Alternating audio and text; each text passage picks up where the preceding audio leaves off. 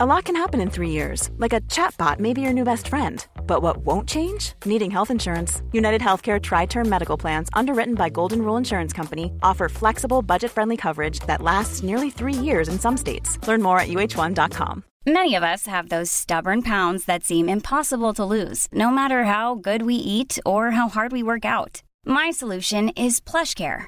PlushCare is a leading telehealth provider with doctors who are there for you day and night to partner with you in your weight loss journey. They can prescribe FDA-approved weight loss medications like Wegovy and Zepbound for those who qualify.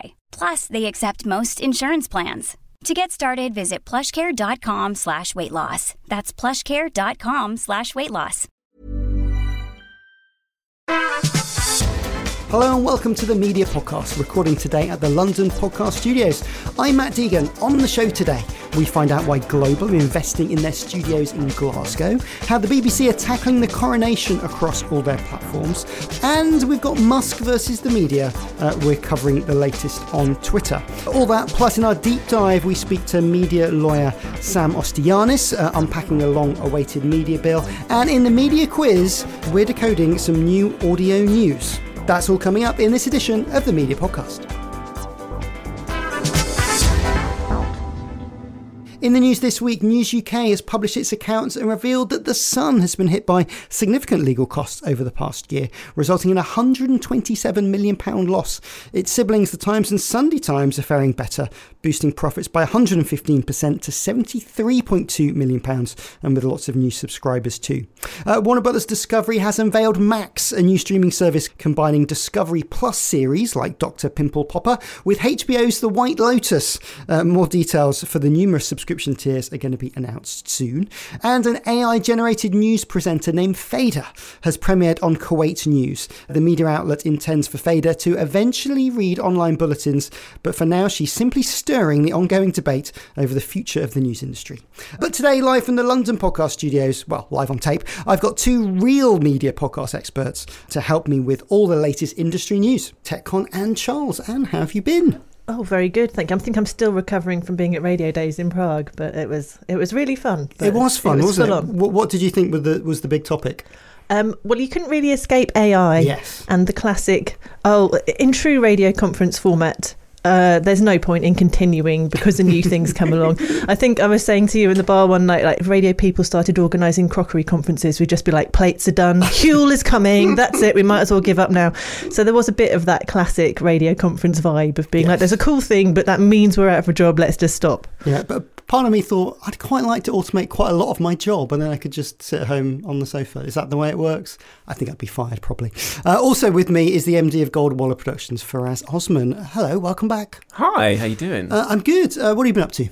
I'm fasting at the moment. It's like we're recording this at 6:05 in the evening. I haven't eaten or drunk anything in hours. This is going to be the most chaotic podcast of all time because Lord only knows what's going to come out of my mouth because I don't really know my own name at the moment. Or you just might just slump halfway through. Right? I might have a little kip. Don't do that. This is going to be the most exciting podcast ever. Don't have a kip. I may say something incredibly controversial. Well, another place that hopefully you wouldn't fall asleep is the cinema, and this is our first story. Lots of people over the Easter break flocked to the cinema, probably for the first time since COVID. Movies are booming. We've got movies like John Wick Chapter 4 out and Super Mario Brothers filling out seats. According to ComScore, the domestic box office stands at $2.3 billion. That's up 36% from the same period last year, and a near 600% improvement on a COVID-infected 2021. Faraz, you've just been to the cinema today. To see Super Mario Brothers. Was it good? It is. It's good. I mean, it's nostalgia like heavy, so I was like in my element. I'm like, oh god, there's so many video games that I know. There's Yoshi in the background. This is the greatest thing ever.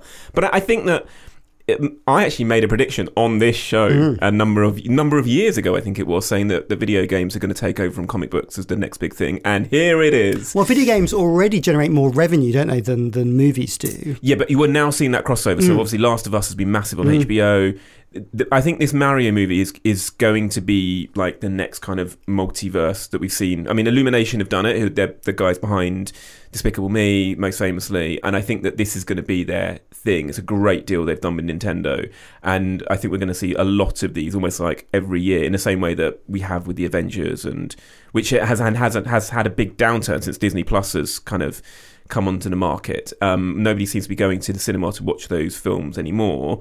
And the animation films, Encanto and was mainly seen streaming because of the pandemic. Frozen was a massive hit. Avengers Endgame was a massive hit. Those were the things that brought people into the cinemas. As much as we wish it was the BAFTA and Oscar award winning, shows, it's these big family movies. And I don't think there's been one of this scale for quite a while. So you were there with some actual real life little people. With actual children. Did they get it? So they were losing their minds because, the Nintendo Switch has been so popular that Mario has kind of had a resurgence. These video games have had such a resurgence, and Nintendo have been at the forefront of it being for that younger generation. Because PlayStation and Xbox, who have kind of been the brand that have ruled in the video game space for such a long time, they are for an older audience. And it's always Nintendo that when they bring their IP out, that's what brings the kids out. And Illumination and Nintendo have just done a really smart thing of bringing it all together. It's a really good looking. It's definitely not,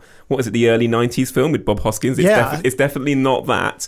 There's some brilliant performances in it. It looks amazing, and it looks like the video game, because the video games now look amazing. So it just all kind of makes sense from an animation point of view.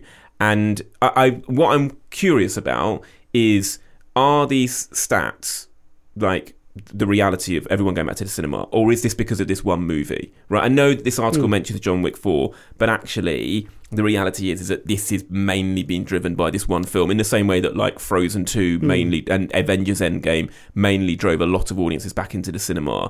They're going to need to find these hits every cycle to actually make sure that people continue to buy the very expensive cinema tickets. And keep that industry going. And are we seeing a return to the cinema, or is it just some one-off tentpole movies? Well, it was seeming like there's some strategy around actually releasing things straight to cinema again, which I guess gives it a bit of that exclusivity and a reason for people to go out. And I suppose as well, after the pandemic and stuff like that, we're starting to kind of come out of our cocoons at last, aren't we? And doing things again. So it's really good news for people who are running cinemas, because I know it's been quite dodgy for them for quite some time. They've got some material. I saw Air at the weekend, which is the story of the Nike Air trainer, Air Jordans. That's a film that has been bought by Amazon and was thought it would go straight to streaming, but clearly has had a sort of cinematic appearance. And some people were saying that's because films that have been on in the cinema, people then are more likely to go and watch on streaming because it's a proper film. Yes, it's a real thing, and therefore it's kind of feeling like they've got an advantage having that streaming subscription. Yeah, but that kind of like media leveling up thing is actually kind of where we are right now, because we have YouTube and social channels, and they all want TV shows, and then they get TV shows, and all the TV shows want to be in the cinema. There's this kind of curious thing of everyone wants to be in that, as you say, that more exclusive space as they go, that kind of like legitimizes the content even further. So I think that there's a bit of a marketing tactic going on for sure. You're seeing a lot of films from Netflix and Apple kind of doing these cinematic releases, so they can be part of the awards season and kind of get that nod, but also because it just, as you said, it just kind of makes them feel like they're prettier and nicer and more seductive as pieces of content in a really noisy world. I mean, we also had cinemas being very grumpy when HBO Max sent a lot of their films straight to streaming. Is the cinema industry and the streaming industry actually now more linked? Do they need each other to be successful for them both to thrive in this space? What do you think? Well, I guess it is a symbiotic relationship, isn't it? Having the release to the cinema as well also, I guess, means that you've got two bites of the cherry in terms of marketing as well, because you've got the option to kind of go, hey, it's exclusively available in cinemas, and then, oh, miraculously, it's only available if you subscribe to insert, as we call it in our household, posh telly of your choice. But that's true, isn't it, for us? Like, it's the marketing issue for streamers is quite a troubling part of what they're doing. They're making so much material, and if they're sort of releasing whole TV seasons, they don't have a lot of chance to build buzz. This is a way of building buzz for movies too. Yeah, I mean, look, we always talk about this. When you see a movie poster, when you see it, when you go past every Odeon and View Cinema in every town in the country, and you see the title of a film, you may miss it, but then you can go home and watch it on streaming. It just feels like you're getting more value out of your ever-increasing streaming subscription. And those things, like exactly as Anne says, it's about marketing, and this feels like it's just another way of putting the small, putting things on the big screen that you can then go and watch in the small screen in the corner of your living room, and that feels like it's providing the consumer value, but also providing a more premium experience if you decide to upgrade and get your cinema ticket. It kind of makes sense. And people are spending money on streaming at home. March saw a 4% increase in spending on streaming. That's the highest rise in 5 months. This is according to Barclays, looking at our bills. Do you think there's any particular reason for the uptick? Is this like Succession, Last of Us, or...? I think it's a cost of living thing. So I think, I remember Caitlin Moran talking about this, about telly consumption, that actually if you've got a relatively low cost, reliable source of entertainment, especially during the winter when it's been completely miserable, then you might well go, right, we're going to stick with one streaming thing. If you've got children, it's probably Disney, or it might be Netflix or whatever, and then that's your entertainment, because you're probably not going out as much for expensive cinema trips or expensive theatre or bowling and all of that kind of stuff. So my guess is that we're staying at home a bit more and trying to save some money, and that's what it is. For us, good value, so people are piling into it. Yeah, I mean, everyone's saying lipstick effect to me, which is the thing that I only heard about last year. Tell us. So this is this kind of we're going to kind of wander into those economic kind of podcasts that we do and kind of feel very highbrow. But this is one of those phenomenons where people spend a bit more money on little luxuries. They call it the lipstick effect because it means that people want to go to like a department store and buy something. This is incredibly misogynistic of me. I mean, I don't know. I'm not wearing lipstick, but I might try it one day. But people go and they buy kind of a small luxury item, sunglasses, or because it makes them feel special, makes them feel like they're buying something, but they're not spending thousands of pounds or something. So again, in this kind of going to the theatre or going to a restaurant, you're more likely to spend more money in more expensive supermarkets to eat at home, because you're saving money, but you still feel you're getting that luxury. And that's what's going on with streaming services as well, is that people are going, well, I'm going to make more use of my premium streaming services, but not go out as much and sit on the sofa. And apparently it's this thing called lipstick effect, and it's kind of very much in vogue now. That makes a lot of sense. And just on streaming, have both of you watched the latest episode of Succession? Are you a Succession watcher at all, Anne? I don't have posh telly.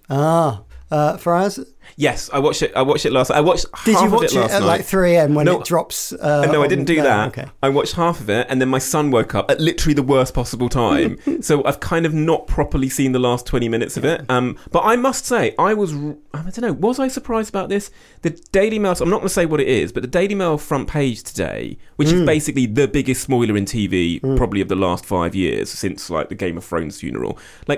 They just had it on the front page, and it's a bit like... Well, what is the amount of time you've got to maintain spoilers for? Right, and so I watched it last night because I did a binge on The Last of Us, and now I've done a catch-up on the Succession. You could tell that lipstick effect is in full effect in my household right now. We are very much enjoying premium television for that 1 hour of peace and quiet we get when our kids have gone to sleep.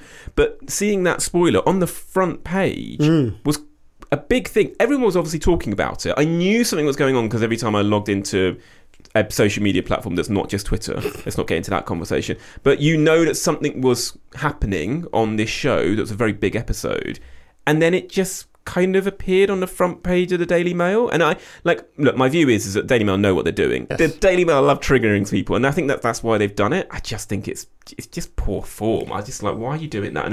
And what's the statute of limitations on spoilers? Any more? Are you allowed a day, a week? There's an etiquette, isn't there? Oh God! I suppose it is always polite to say spoiler alert, but how different would it have been if there'd been a massive storyline in EastEnders or Coronation Street back in the day? Then would they have had a front page being shock horror, insert character name has died? It would be night after broadcast, wouldn't it, in old telly? Yeah, I mean, exactly. That's the thing, that I think a lot of people don't watch these things live. As you say, it dropped at 3 a.m, like on Sky Atlantic. It's like, that's not how people are consuming things on broadcast. And look, it's a big pop culture moment that's happened, and they obviously want to be part of that conversation. Well, for the media elite. For the media elite. I have no idea. I mean, I've heard of Succession, but I feel very left out of this conversation. I should definitely save up and watch it. We'll get you the DVD. Okay, moving on to a different kind of television. This is broadcasters getting busy with the BBC unveiling its special programming to mark the coronation of His Majesty the King and Her Majesty the Queen Consort. Anne, anything that surprised you of the BBC's rundown of what they're doing across telly and radio and online? It seems a bit slapdash and quite light. I'm sure they'll do a brilliant job of the, everyone walking to church, as I've recorded before. They'll do a lot of that. There'll be lots of, as we all know, of course, the soldiers with the green stripes on are from the insert. There'll be lots of wonderful facts. They should do that bit brilliantly, because that is what they're for, right? If the BBC can't get that bit right, then goodness knows.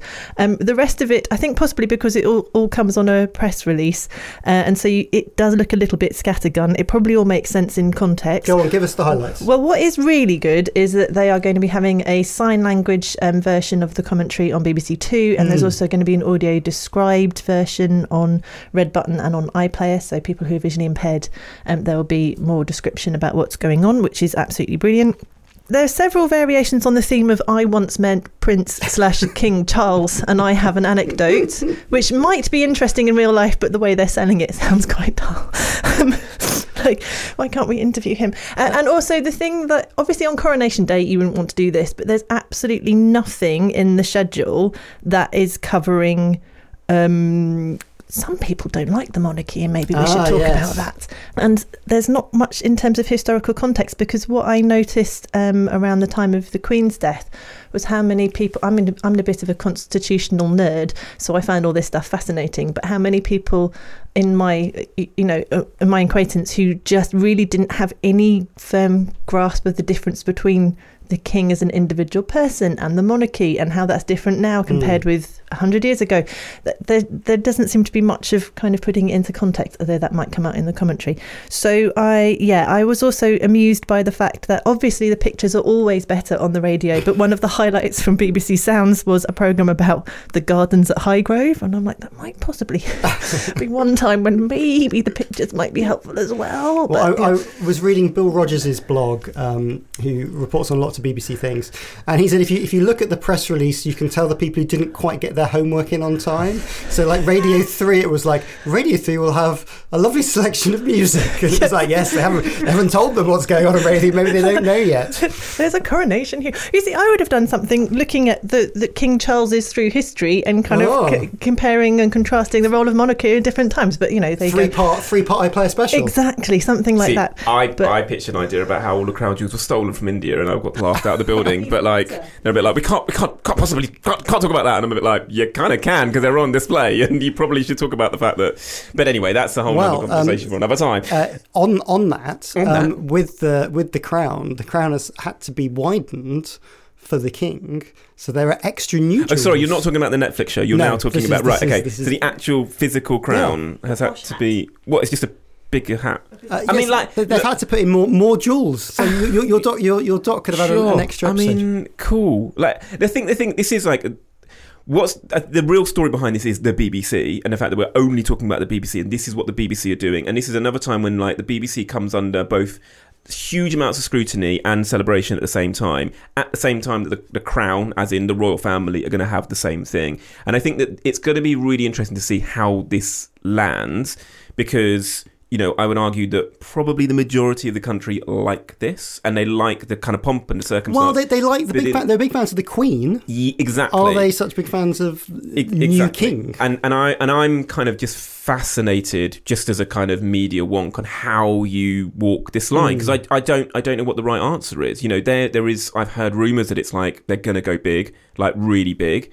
And is that going to land really well, or do we need that as a country to kind of basically thrust our chest out and say, we are Britain and this is how we roll? I don't think maybe Prince Charles should say that. That could be the opening part of his speech. But there's a lot of really interesting nuance around this, kind of from a pop culture point of view, about how this is going to land. And like I said, this is a very BBC moment. Although I do love the press release picture. You should all look at it, because it looks like it's been drawn by DALL-E and ChatGPT. It's the most airbrushed picture of all time. And I just think that all of those moments, the attention to detail that BBC do around this stuff is par excellence. No one else can get anywhere close to it. So it's going to be interesting to see if it's going to land as a show or as an event. Well, I was talking to someone over the weekend who is actually working on the coronation for the royal family and organising the actual event. And they were saying that obviously there aren't lots of people around from the last coronation, but they kept immaculate records of the last one. So they've been kind of reviewing all of that and seeing how it was done last time before it obviously gets a sort of more modern spin this time. But I did say to the person, are you concerned that all of your emails will be kept, and then in the next one or one in the future, people will be looking through, seeing how you put together the guest list? Did you watch last night's Succession? Yes. Oh, okay, because that's a plot line from last night's Succession about the records being kept. Oh, well, it's also like the health and safety stuff being quite different, isn't it? I think for the Queen's coronation, they had like 8,000 people in the Abbey, and they closed it for 3 months to build the stands or something. And so it was a year. They closed it for a year. Really? And 8,000 people on rickety things. Can't do that anymore. Someone else that's been investing in things, though, is the large media organisation Global. These are the people that own Capital FM, Heart and LBC. And they're making some more investments in Glasgow and rejigging what they do with their Scottish versions of Heart and Capital. And what have they been up to? So there's going to be more programming actually coming from Scotland for a Scottish audience, which is good. Heart and Capital are both having more programmes that are coming from Scotland every day. I think they're having a breakfast show as well. That's special. So I think, so what they're doing is they're going all daytime is going to come from Scotland now, so from 6 to 7, which is quite an update on just, I think, drive time shows being local. It's quite a surprise because generally the view has been that radio is getting less local. Why do you think they're piling into Scotland? I mean, I'm presuming there's some sort of like tax rebate or something.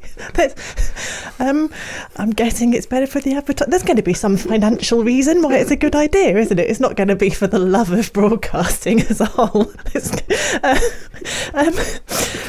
There are some people saying, I wonder if this is getting ready in case it's independence, but I think there'd be a bit more notice if Scotland was going to become independent. And I think if anything, we're maybe further away from that than we were before. And obviously Bauer and the BBC have both got big bases in Glasgow, so I mean, any more jobs going in a broadcasting industry and jobs outside London is a good thing. And I think they're also they're going to be upgrading their studios and doing more visualization and stuff like that, so I guess it makes it a hub for selling advertising as well. I think Global also have quite a big IT developer group up there as well, so I think Glasgow does actually become a pretty big production centre. I mean, for us, it's something that we see more and more is large broadcasters actually investing outside of London. Obviously a lot was driven by the BBC, but we've seen Channel 4 do that, ITV as well.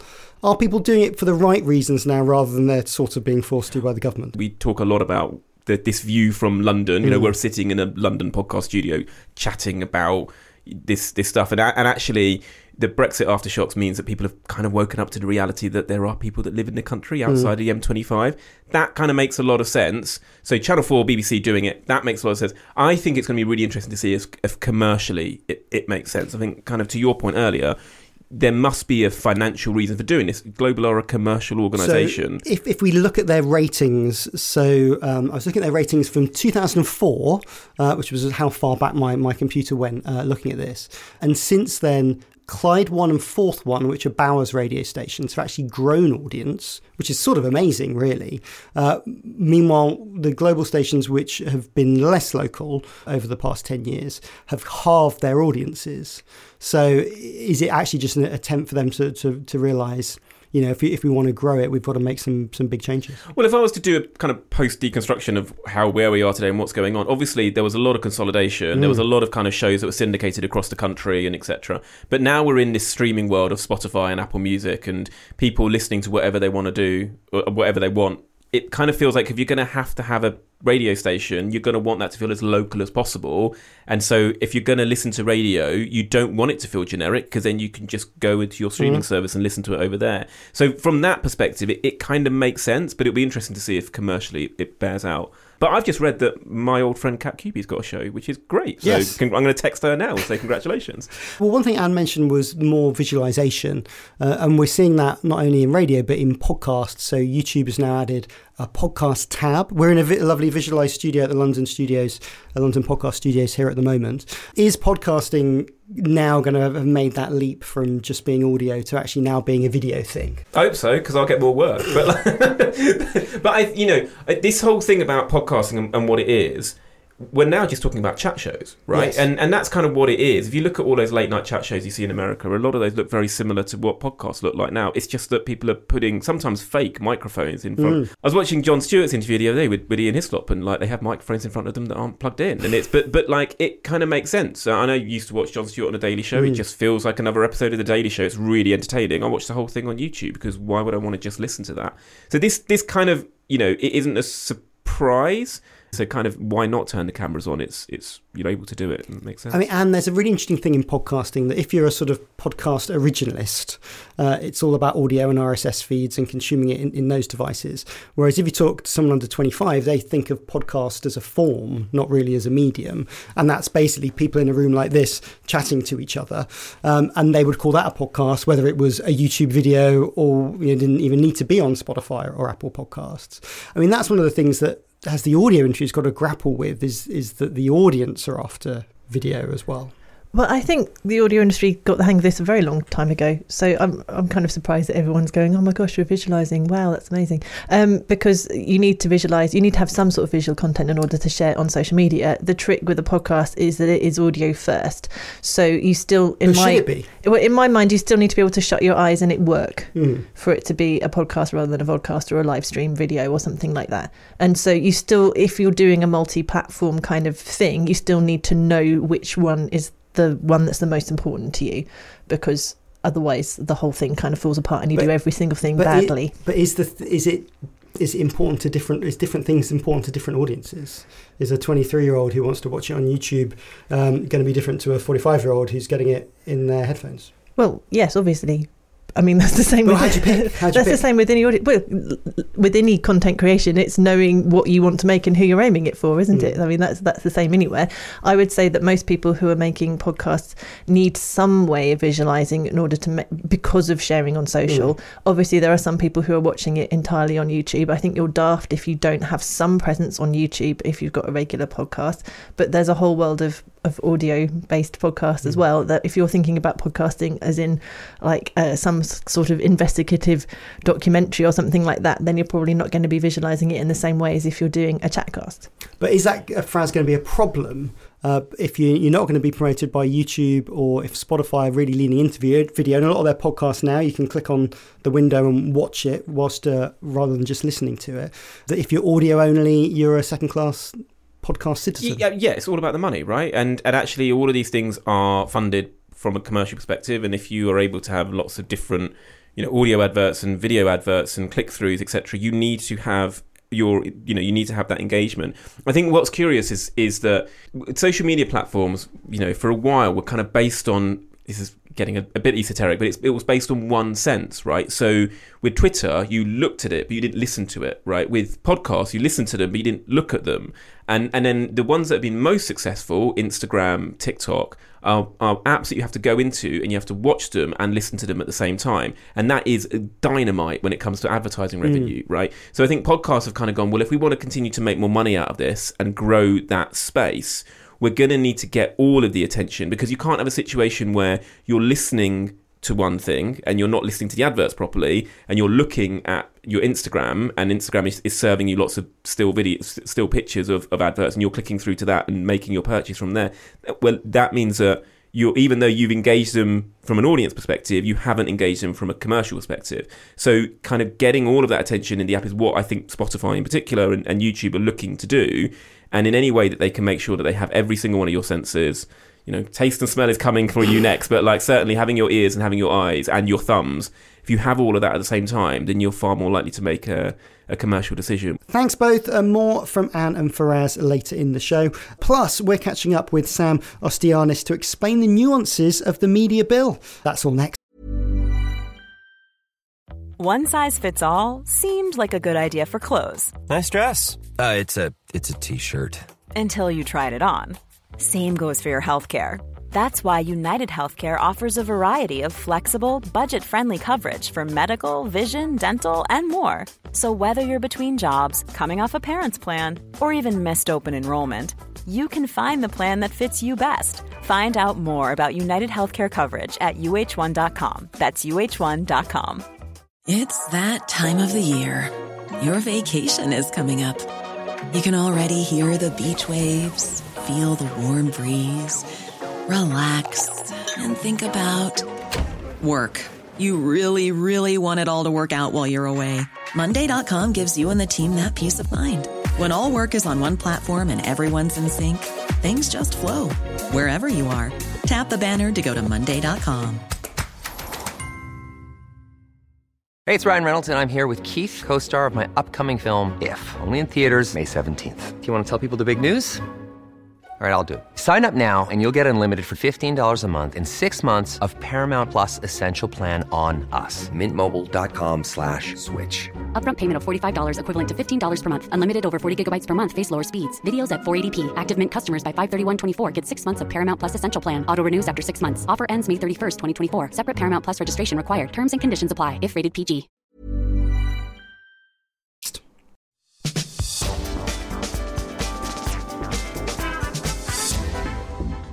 Welcome back. In this week's deep dive, we're going to be deep in on the media bill. Joining us is media lawyer Samuel Ostianis to explain the nuances of the draft legislation and what he thinks will be the changes that matter most for the industry. We were somewhat disappointed that we didn't see a media bill sooner. It was 11 months in the work. But when you see what's actually been produced, it's a very difficult document. And the people who have spent the hours and hours in drafting that have done a fairly good job, to be honest. It's a very large document with track changes-esque, and it does take a lot of brain power to kind of go through it to really understand what it means. You need the Communications Act open, you need other legislation open, you need the media bill, you need the explanatory notes as well, and the memorandum that goes with it to truly understand what the intention is here in a lot of respects. Or, of course, a great law firm to help you. That obviously absolutely work. And on the audio front, it's interesting as it introduces some potential regulations for smart speaker operators or people who act as gatekeepers in the audio world. Was this something that people expect? I know from my radio background, it's something that the radio industry has been talking about maybe internally for quite a while. How have the streamers found the interest in their work? So it's probably, I would say, the biggest surprise in the media bill. Firstly, it wasn't referenced in the media white paper that came in April. So it did come as somewhat as a surprise. It asks them essentially to carry radio services that are also broadcast over the internet onto their platforms for free. So they can't charge the radio services to carry their platforms. So this is for BBC commercial, I guess, community licensed broadcasters. Absolutely. So if you're a licensed service and you're also available over the internet, then your service has to be carried on these designated services. The exact ones of what they will be, we don't specifically know. Again, the government's given some indication in the press release. Spoiler alert, it does say Amazon by name. And so essentially they will be compelled to carry all of these services and not be in a position to charge for such carriage. The government say that the intention behind this is they want to make sure that the radio industry thrives, that it survives, that as we migrate away from FM, AM, even DAB, that people in all communities are still able to access those radio services that they know and love. And I suppose it's something that if you're the government, you want licensed broadcasters to do things for the public good. That's kind of, they talk obviously about news content or local content to a certain degree. Is this a bit of the government needing to offer, licensed radio services, something in the digital world to kind of keep them honest and doing some of the public goods they like them to do? It's a good question. I mean, I don't really know. It's the short answer what the government's intent behind it was. It's a great point. It certainly does incentivize the right behaviors to ensure that you continue to invest in local news, to invest in local radio. And unless you have true universal coverage, the business case is difficult in ability to sustain those practices, which are often quite expensive to have. In the case of local news, local reporters on the ground, it's an expensive business. So unless you have true coverage, it's difficult. And if people want to keep track of what's happening with the media bill, you guys have created a media tracker. That's right. What's it doing? If you Google CMS Media Tracker, we should come up pretty much at the top, I'd hope. I checked earlier. I think if you type in Media Tracker, we're pretty close to the top. And it's an interactive tracker, which wherever you're involved in the media industry, whether you're radio, whether you're a PSB, whether you're an on-demand platform, it provides you with a condensed, very interactive, very immersive details on what is in the media bill. And it's constantly being updated. It got updated today even. And the great associates that we've got at CMS have spent many an hour going over 250 pages when you look at everything that the government has produced, really condensed it in a readable form, also provided some insights into it based on our knowledge of the industry. And like I said, it's being updated all the time. So as this does go through Parliament, as it does evolve, if you want to know where the status is, if you want to know what the commentary and what people are saying, then it's a great place to go and look. That was Samuel Ostianis from CMS Law. You can catch our conversation in full by signing up as a patron of the show. You know the drill. Just go to patreon.com/mediapod, where you'll find that and a whole load of other full-length interviews. That's patreon.com/mediapod. Plus, you can find a link to the CMS's media bill tracker in our show notes. Still with me, Anne and Faraz. It's always a perennial topic now. Musk and Twitter, part 17. This week, Twitter's been butting heads with the media after introducing a new label which described many news organisations, including the BBC and NPR, as government-funded media. If you were to take that to its conclusion, I think both SpaceX and Tesla would also have to have that same tag after all the money that they've taken. Obviously, the BBC refuted the label because they're not funded by the government. They're publicly funded by a licence fee. Though it's complicated. You know, it's complicated with the World Service and other elements. NPR, very unhappy with their tag. And just before we came to record this, they announced that they're pulling all of their official channels off Twitter. Oh, really? Yes. Wow. So they're not going to be on Twitter, and their line is something like, you know, what's the point? if you're trying to degrade our journalism, then why would we post here? I think there's something interesting on that, in that if I'm looking at it, this is, and if you read Musk's tweets, you know that he's basically anti-media, and anything he can do to give the media a bit of a kick in, he sees as jolly japes, and this is what he's doing. But what did happen, surprisingly, is that one of the BBC's reporters messaged him saying, how about an interview? And he said yes. So he did an interview late last night. Elon broadcast on Twitter Spaces, and the BBC put out quite quickly this morning. Anne, have you watched it? I have watched it, yes. What do you think? Well, during the interview, Elon Musk did make a concession and say that they were going to change the label to publicly funded media, but I don't know if they've done that yet. At this moment. At this time. He said they would. Yes. Maybe it would mean that I get less people messaging me when I talk about it, saying, well, it is government funded. Your Lord Almighty Elon has said it's publicly, so that's... I was seeing people on Twitter who were determined to prove their point, and they kept linking to the BBC Media Action page, which was talking about where it received its funding, which is a charity that's not part... And everyone was going, that's not the same. The BBC Media Action's not the same as the... And it was just, you can't... Or is it don't play chess with a pigeon, isn't it? Yeah. Yes, I have seen the interview. I've seen some of it, and maybe it wasn't the best example of... Emily Maitlis, it was not. Yes. What was wrong with it? Well, obviously, it's very, very easy for me to sit here and criticise because I don't think I could have done a better job, and it was very last minute. And Elon Musk is not an easy person to interview because it's an interesting character, isn't he? He'll start off saying something that seems quite sensible, and then out of nowhere will just go off at a random tangent of whatever's in his brain at that moment in time. It did seem, however, that the interview was somewhat underprepared, and there were some lines that I could tell straight away were going to be used by people who want to bash the BBC and already are being bashed. Elon Musk turned it around quite a lot and was interviewing the interviewer on several occasions.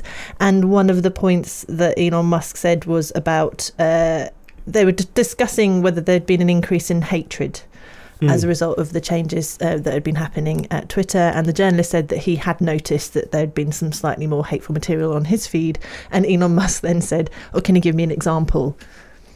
And he couldn't. Yes. And that didn't go well. And there were some other things where BBC's coverage of coronavirus, the journalist asked about that, and then Elon Musk came back on him, and he just didn't have some facts to, like, there are statistics available on the BBC's coverage, there are statistics on hate speech, which he did try and get in, but he just didn't have that kind of brief of papers and bullet points of known things that you're going to have to rebut, and probably wasn't expecting Elon Musk to turn the interview around on him.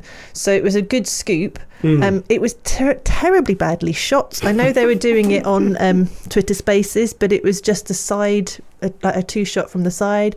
I don't know why they didn't take any switching equipment, because there was no kind of shot close-ups or any switching. Some people liked it because it was live, and so there was no opportunity to edit it, and the people who think that everything's biased. The version on iPlayer that I saw did sort of cut off at the end halfway through, because I think it sort of didn't quite finish, and it was going on to be a Twitter Spaces conversation with Elon Musk. So, yeah, I mean, there were some good news lines out of it. It seems that he kind of bought Twitter because he thought he was going to be forced into it. There was all sorts of weird stuff going on about Twitter. They've changed the sign on the Twitter building to not have a W in it for some reason. And then Elon Musk was going, we really wanted to turn half of our building into homeless shelter, but we're not allowed to. And that wasn't really followed up. It was just it was bizarre. I mean, for us, this is sort of epic sort of Musk playing the media, isn't it? It's like, just say yes, do something very quickly, drag it off course, don't play by the rules. It's very Trumpian, isn't it? Yeah, So if this feels like the sort of story that should be catnip for me, it's a technology story that's also a media story that's also got, and I just don't care anymore. Like, had this been even a year ago, I would have stopped everything and watched that interview. And I just think this is going to be the same nonsense said in the same way. It's going to change tomorrow, and this kind of constant drumbeat of outrage and nonsense that kind of goes out there. Tomorrow he'll say something else and it'll be completely different again. There'll be another news story, because that's the only way that they're able to kind of keep Twitter in the headlines. For everybody that I'm speaking to isn't using the platform anymore. No. They're just done with it, because it's just not a decent experience. You're not getting what you want anymore, and it just doesn't feel like the Hallison days that it was when it first, not even when it first started, but even 5 years ago, where you felt like you were getting a lot of information. And the biggest issue with it is you can't curate your own, there's a lot of chat about misinformation, etc. But having these spaces, having these outlets that you can trust, you can have an argument about whether or not, media bias, etc. But you decide as a user what you can trust and what you don't trust. And then having the platform constantly tell you, you're trusting the wrong people and they're lying to you. It's a bit like, well, I'm done. I hear the criticisms of the interview. My understanding of it is that they were given, I think it's James Clayton who did the interview, was given all of 15 minutes to kind of come to the building and sit down with you and do the interview. And I think that they just literally scrambled and did it. And that, yes, you should be more prepared at every instance where someone's going to call you up and have that interview with you. But that's kind of part of the playbook. It's like Donald Trump, just kind of calling into a news studio and just kind of rambling, freewheeling. You don't know what he's going to say. You can't prepare for it. You don't know where it's going. And then you kind of get lots of news lines from it, but you can't really put together a coherent sentence, because he didn't say anything that was a coherent sentence. So I just feel like Twitter is now a case of what's Elon going to do next, as opposed to what are these interesting channels that I'm following, these interesting accounts that I'm following, what do they do? I think the NPR story is fascinating. Yeah, so NPR have pulled themselves off the platform. And what's also interesting is for journalists, big tweeters we know, and they put their stories on there and they link to them. Click-through rates are really poor on Twitter. Right. Like any website that I've been involved with, and looking online to some other media colleagues, they're saying actually it doesn't really generate the traffic it deserves. You might get hundreds of thousands of retweets, but really people aren't clicking through. So does it matter if NPR aren't there anymore? Effectively, for a lot of journalists and a lot of platforms, it was being used as a newswire, right? It was being kind of going, this is what's come out, we'll put it on Twitter because that's the quickest way to get it out there and disseminate the information. It's now not possible to do that. There is no doubt that there is a gap in the market. We've talked a lot about Mastodon. We're talking a lot about other platforms that kind of seem to be emerging. Nobody has currently won that space yet. Again, I think it goes back to what we were talking about earlier with podcasts or Spotify, and actually just having feed-based media that's just text isn't monetizable in the way that we think it is. So commercially, can you make it work, etc., etc. All of those things added together means that there's a desire to have something that you can curate and you can work within in a social media space. But we're just all bored of the noise and the nonsense about these kind of niche characters who have huge followings, who've just taken the platform and run with it, and have kind of left the kind of general user shrugging their shoulders and going, well, this isn't for me anymore. I mean, and is there a sort of slight danger for Elon? He sort of wants to disrupt the media. People are sort of addicted to Twitter, and the network effects make it very difficult, as Faraz was saying, to create a competitor. But if journalists, news creators and content creators did leave the platform, it becomes a much less interesting thing for consumers and his advertisers.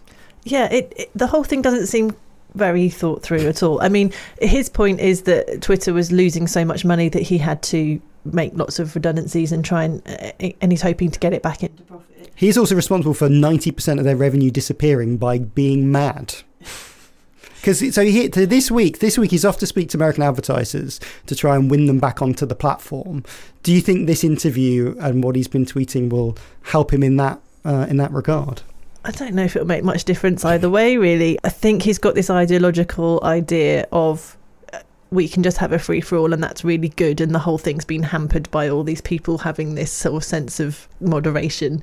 And now, he doesn't quite get that the people who create the content that he'd like to go there for are all disappearing. And so, maybe there's a market with whoever's left, but it's certainly not what it was, is it? Yes. It's such a shame. It is. I genuinely, I miss it. I miss kind of like being able to pull these things together and kind of going, well, this is what I'm interested in this, and kind of seeing it.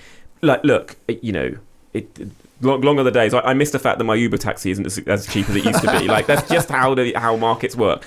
And I think that there may be a space for a new platform, but the world has moved on, and it'll be interesting to see if Twitter survives. I mean, we've said for a long time Twitter's not going to survive, but it does feel like it's creaking around the corners, not from a technology point of view anymore, but just because I just think the user base is just like, I'm done with it. I knew I should have sold my Twitter username earlier. Yes, you should have. But follow the Media Podcast on Twitter and me and all of us, of course, because we still care about validation. I need to get my TikTok action sorted. Right, okay, on to the media quiz. I have 3 questions about some other audio announcements. I'll name 2 items from the headline. If you know the story that links them, buzz in with your name and then give me the answer. So Faraz, you will say... Faraz. And Anne, you will say... Anne. Right, here we go. Crowdfunder and a ship named the Ross Revenge. What's the story? Anne. The Ross Revenge, which has been at some points in history the home of Radio Caroline, is not very well and needs some help. Who'd have thought a creaky old ship that was pretty bad in like the 60s is still not in great shape in 2023? I think they used it for Radio Caroline from 1983 onwards, but it's been through the wars. It's had it like during the gales in was it 87? The big storms. I remember being woken up by my mother because it was a historical event. Anyway, the mast sort of fell down and it nearly sank. Down the hatches. Yeah. It's the sort of thing my mum does. She's like, this is very historic. I remember her ironing outside. I remember her ironing her way through Nelson Mandela being released and making us watch the telly because it was historic, and we were so surprised we were allowed to watch the telly. It did work because I remember. I'm going it around your mum's vividly. place for the coronation. It sounds like there's the most amount of fun there. Mum will have it down. Right, a point to you. Question number 2: book clubs and podcasts. Faraz, this is a thing to do with Apple Books and their partnership with Lemonade Media. Yes, they're going to start yes. doing more podcasts about books on Apple Books, but also on the podcast app. They're collaborating to offer a free-to-join digital program that unites storytelling across books and podcasts. Members will receive regular audiobook recommendations, then be able to tune into Lemonada podcasts to hear from the authors and participate in digital community events with other listeners. Sounds very Apple. So the problem was I saw this and I thought, this sounds like a good idea, an audiobook club. And then I had a look at the website and it made no sense about what it was they were trying to do. Like, how do they build the community? Is there kind of a discussion around the book? And they already seem to have decided the title. So it's a nice idea, but I was like, I don't get it. I mean, audiobooks is sort of one of the secret successes in digital audio. Are you an Audible subscriber? Do you listen to audiobooks? I'm not. Well, I've considered it once in a while, but I've never because I have my podcast feed is just out of control that I don't need to add any more people talking into my ears. Anne? I am an Audible subscriber, yes. Yes, but this isn't an Audible project. No, but is that them trying to compete with Audible and have something that brings more attention to their stuff? It's a really good idea, but I would say my feedback is the website, the press release doesn't seem to match up to what the website's saying it's doing. But I don't know if I'm having kind of like weird, what are those weird memories you have that aren't real, just fake false memories. But like, I thought that they had signed a deal with Oprah Winfrey to do a book club on Apple TV. Has that they probably have not happened, and has that gone away? I don't know. So it's number one, like they're doing this elsewhere, I think. And number two, like just as a sidebar, has that whole thing about Apple podcast subscriptions just gone, or is that still happening? No, it's still very much at the fore of what they're doing. This is Apple This is Apple Podcast subscriptions, where people can subscribe to podcasts for ad-free content or for extra content. But a lot more and more publishers are doing it, partly because Apple help promote those shows. So you kind of get more space on the storefront if you are. And is this linked with that then? So is this like you'll get a podcast that then links to Apple Books, and it feels like one of these things that I just recently signed up for Apple One, which I think is really interesting because you get Apple News Plus and you get Apple Fitness and you get Apple Music, and it's like it's actually quite an interesting bundle. But then you kind of have these services, and you're a bit like, is this part of it? Is this not part of it? Is this a service that... So, I get the whole services strategy for Apple. It's been incredibly successful for them as people buy less phones every year. This feels like, well, let's kind of dip our toe into this space as well. But it needs that level of coherence because really it's a one-button push. If people like us who are kind of quite motivated to go, oh, how lovely, an audiobook club. Oh, yes, please. And then we're like, then, yeah. Okay. Sort out your landing page. It's our feedback from that. It's a point apiece for us and Anne. It's all to play for now. With question number 3, radio quizzes and TV. Anne, what is this? Popmaster is going to the telly. Yes, if you haven't heard enough about Ken Bruce over the last month, some more Ken Bruce news. He's taking Popmaster to Channel 4 or to More 4 with a TV show made by 12 Yard Productions, which is one of the ITV Studios owned indies. Faraz, with your TV format head on, do you think Popmaster's I'm not allowed to say much about this. Oh, so I'm saying very little about it. Why aren't you allowed I'm not allowed to say much about this. Oh, I'm not involved in any way with the 12 Yard show. I think it's an interesting, it's a great commission for More 4, and I think it will kind of hopefully spur a lot of really interesting music spin-off programming on the channel. Music quiz television is a good thing. I think music programming on television is generally a good thing, and I hope that More 4 continue to do lots more of it. So this begs the question as to why the entire time Popmaster was the most massive quiz ever on BBC Radio. At no point did anyone at the BBC go, we should put this on the telly.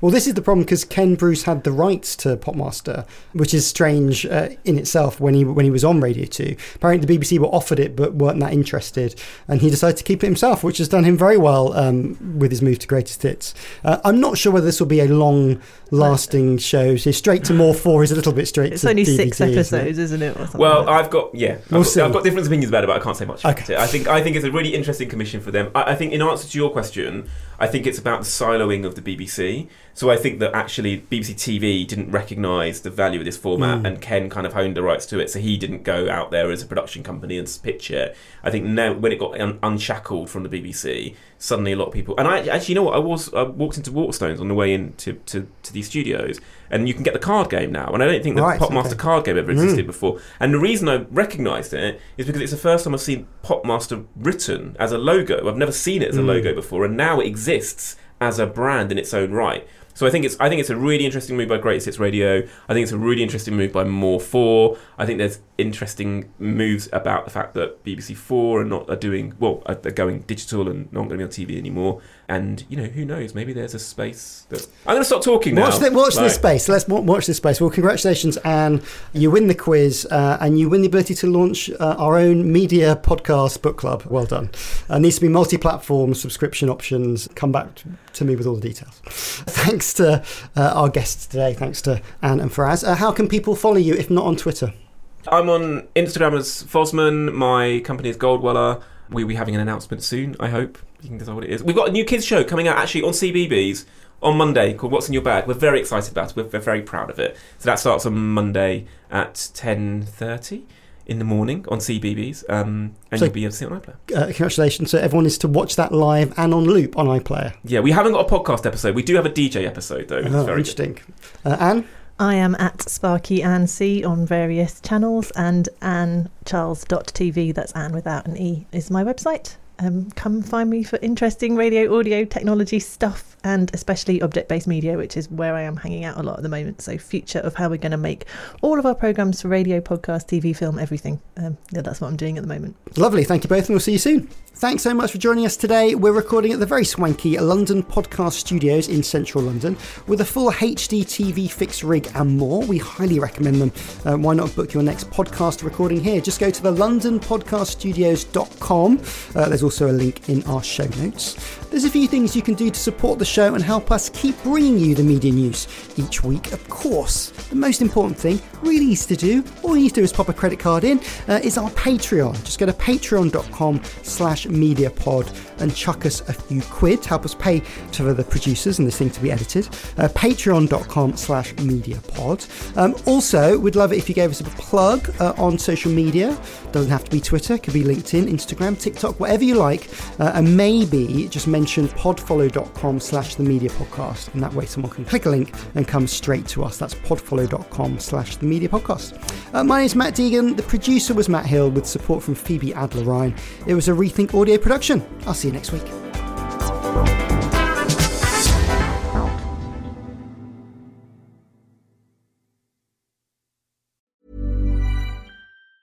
Hey, it's Danny Pellegrino from Everything Iconic.